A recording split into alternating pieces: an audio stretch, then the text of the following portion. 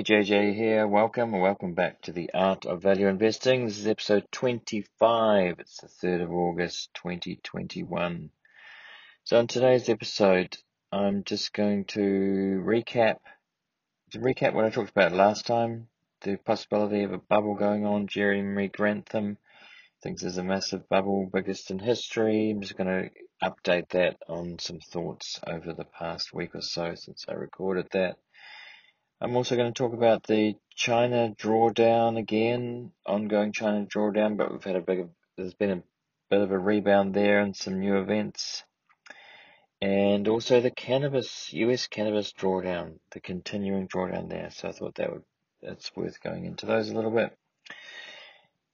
Just the usual disclosures. I am not a financial advisor. I'm not giving any kind of advice here. I'm just talking to myself as much as you to work through my own thoughts and ideas.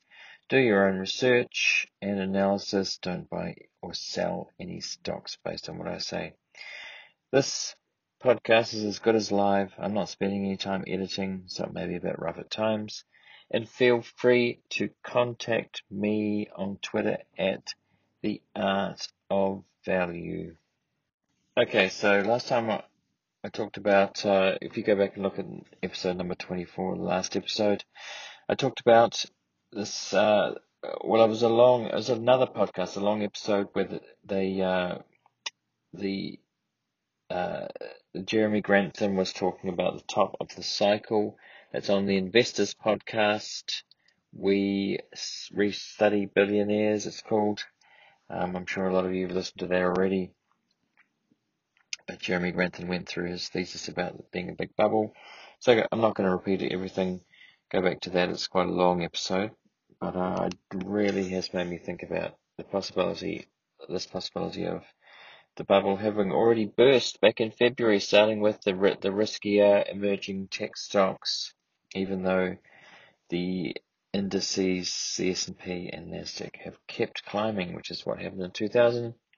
It's a possibility. And so during this week, there are a few things that caught my eye. I think some other people on Twitter have been listening to that too. People have been it was on Bloomberg actually as well, a bit of TV that I was watching. They talked about the Goldman Sachs US Financial Conditions Index, which is classed as extraordinarily easy right now. The graph goes down for many years. It sort of obviously went up in 2008 and to around 2000, but financial conditions have been extremely easy, which is kind of sometimes a warning sign before things get tight again. And also, that was just one thing, but the Schiller P ratio, which I hadn't looked at for quite a few months, I just hadn't bothered looking at that, but it's now 39.19. And the highest it's ever been was during the dot-com bubble of 44.19.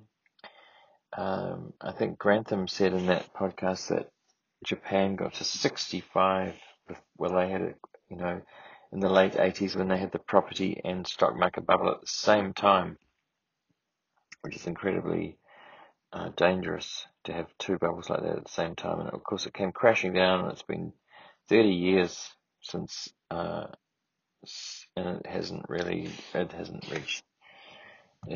it's recovered, but it hasn't really gone back anywhere near where it was.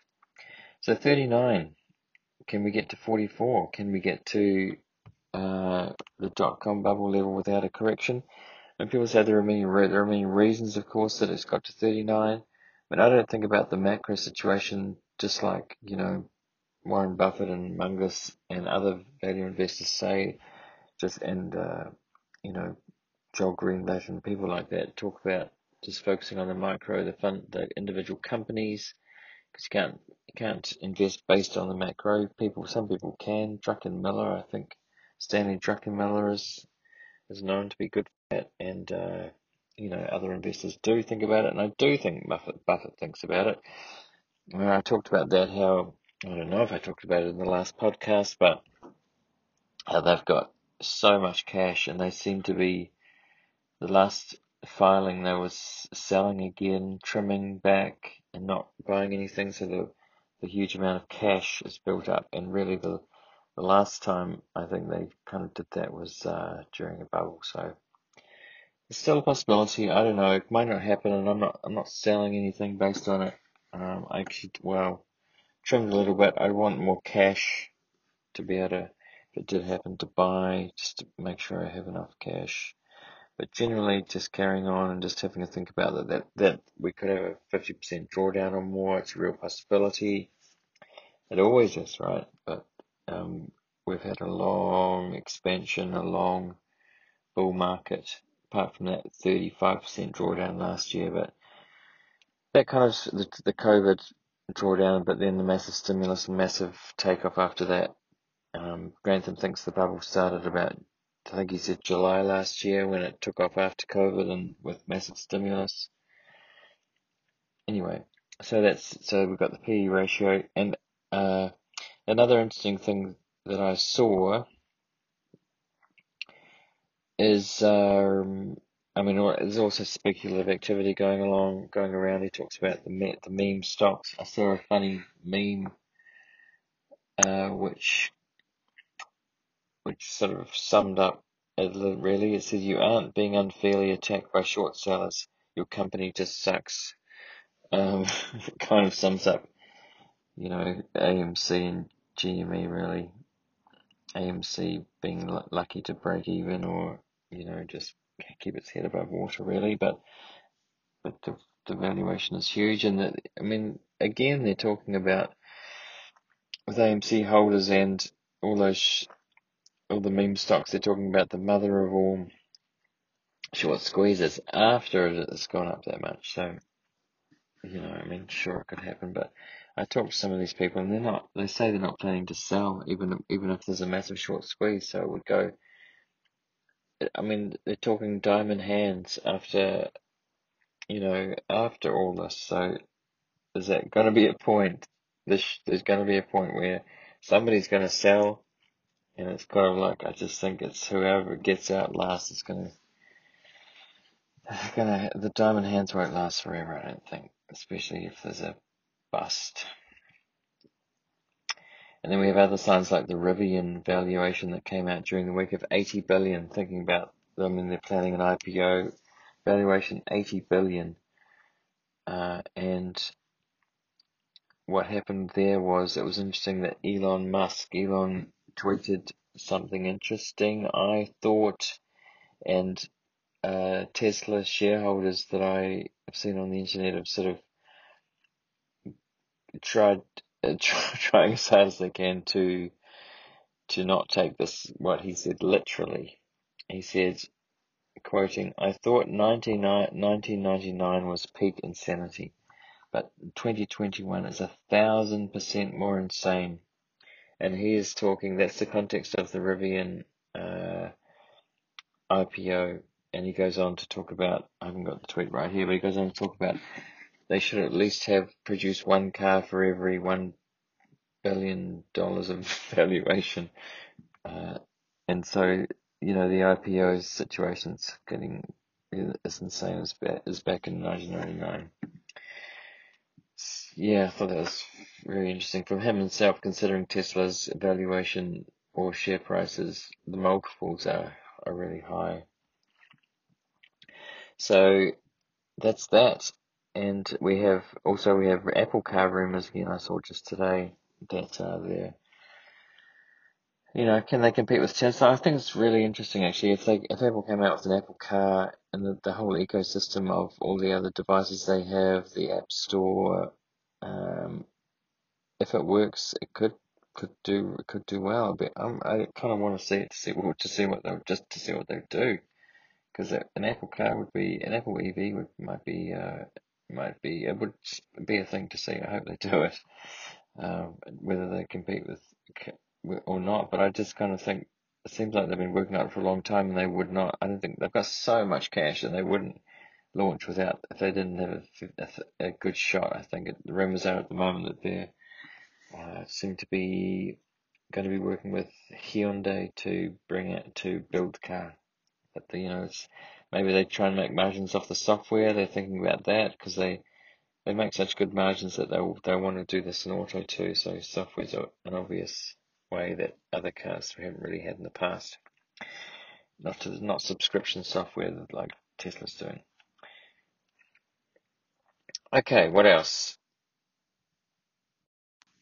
The China stock drawdown continued. So I've said that I disclosure that I am a shareholder in Alibaba and Pinduoduo PDD, and the drawdowns continued. The debate between investors of all kinds about whether it's incredibly risky, the regulatory risk. Nobody debates the quality of the companies really, but the quality of all of the big techs really, from Tencent to Alibaba to PDD. Well, PDD might be more debate about that, but we seem to have struck a bottom. I mean, it could go down more. We seem to have struck a floor, and it's bounced up. These stocks have bounced up so far 20 to more than 50%. PDD's bounced up more than 50%. And during the week, Cathie Wood came out and said that she was buying.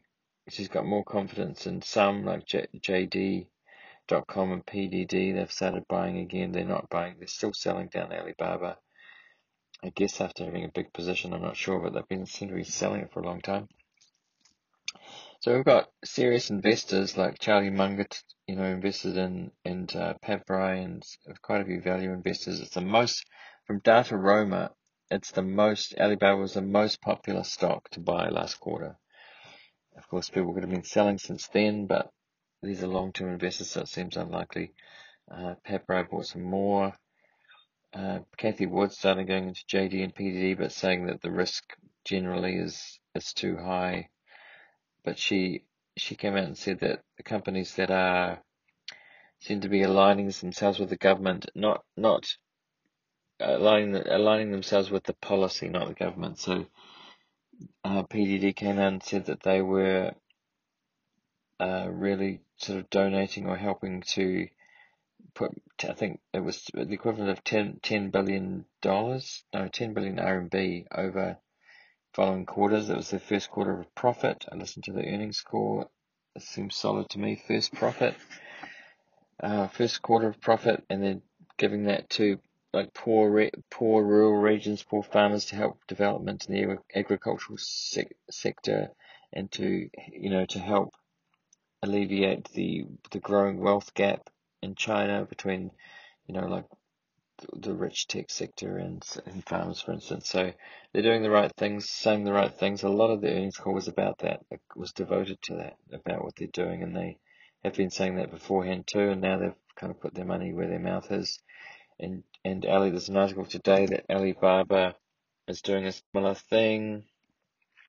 So Cathie Wood says that we believe that Pinduoduo's important role in modernizing China's agricultural industry and alleviating poverty across Tier 2 and Tier 3 cities is improving its relationship with Chinese government relative to its competition. So I agree with that, but maybe not relative to its competition, because Alibaba's now come out with it's pledging $15.5 billion towards the government's common prosperity drive. It's pledged to invest the equivalent of $15.5 billion over 5 years towards Beijing's common prosperity. I'm reading now. The 100 billion yuan would be spread across 10 initiatives, including technology innovation, supporting economic growth in less developed regions of China. There we go, just like PDD, and helping gig workers and young entrepreneurs, according to state-run media. So helping gig workers, that's the thing that even in the West, the US, wants to be addressed. So we talk about that with Uber and Lyft and companies like that. There's a debate about gig workers versus permanent workers, and that's China's able to address it quickly, whereas in the West, in democratic countries, it's a longer process, and we go through maybe even courts, antitrust processes, or whatever, new laws. It takes a lot longer than it does in China, obviously. So it says that a fifth of the investment would be to develop Alibaba's home province, okay, and The investment follows $7.7 billion pledge from Tencent, so Tencent's doing it too. Both companies have been in the crosshairs of the tech crackdown by Chinese regulators. So they're all doing it. It's the steps of, to helping to address the wealth gap in China. It's not, these things aren't random, they're not random policies, but they happen quickly, but maybe, well, people have, and probably not, they're not going to change the way they think about it, but I'm going to stick with it, and I think it's going to be fine long term. We'll see what happens. I haven't got an oversized position that would, if it went to zero, it's the delisting. People are worried about the delisting of the ADRs and the VIE structure, variable interest entity structure, that the government will just come in and collapse it, of course. But we've heard this debate before. There's plenty of it online. I saw George Soros came out and said it's a big risk, and I looked up his filing, 30NF filing. They had his ninth biggest position. Their ninth biggest position was in Didi. So obviously they've sold out of that, but he has changed his mind about China, but others have not. So there we are. That's kind of all I think I'll say about that for now. Apart from the fact that they've had a big jump, maybe it's the floor, maybe there'll be a wave of regulation that scares the market and will go down. Who knows what will happen in the short term. But as I said, PDD has jumped up, but not so much Alibaba yet. And we'll see. It's a big drawdown, and investors are scared. Retail investors in particular are kind of running scared. I've seen a lot of people in Facebook groups saying that they'd never invest in it, and so it's either one of those classic value situations, value stock situations where it's value and growth in one, or there's worse to come and it's permanent. So take your choice there. I've chosen. It's not financial advice, of course, so do what you want. So the last thing I want to talk about, I'm trying to keep it a bit short today. I wanted to talk about, there's also, as well as the China drawdown, the US cannabis sector drawdown. So it's continuing, and some of these stocks are kind of way down.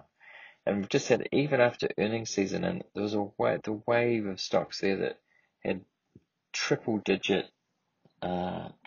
percentage revenue gains, and like the fundamentals are getting better, but the stock prices are going down and down. So it's interesting. Like, I'm down, but I'm just not worried. I've got a basket of stocks in that sector, and I'm looking long term. So I can see people are getting a bit freaked out, and it's mostly retail investors in that sector because institutions aren't really there. I understand that some are coming in. It wouldn't be surprised me if some are coming in now because the prices are low,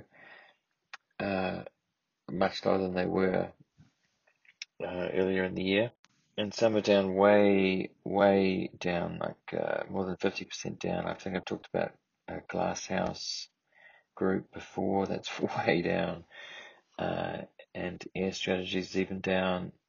All of them. Crisco Labs, just kind of big drops, continuing down. So I don't know how much lower it'll go.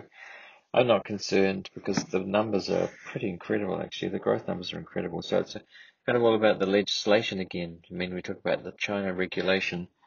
It's not about restrictive regulation. It's about new regulation not coming as soon as people think. But as far as I'm concerned, the federal regulation can take a while, but the fundamentals and the companies are growing and flourishing. I mean, I'm sure later on there'll be consolidation, which is kind of why I'm taking a basket approach. But I kind of like what I'm seeing in this. The Verano is another one, just off the top of my head, that has dropped as one of the kind of worst performers, but financially too as one of the best. It's like listening to the earning calls and seeing what's happening with the share prices. It's like it's kind of like the opposites. So but as I said, it's retail investors, so people are running scared, and it's happened before in the cannabis sector or the Canadian. So who knows how low it will go. I'm long term in that. I'm just going to sit on it and see what happens because it looks good to me. overall, apart from the share price, but another value investing situation, I think. And there's not a lot of analysis. There's no institutions, and there's legislation is in question. So it's kind of another one of those situations. All right, that's all I wanted to talk about today. So I will talk to you next time. See you next time.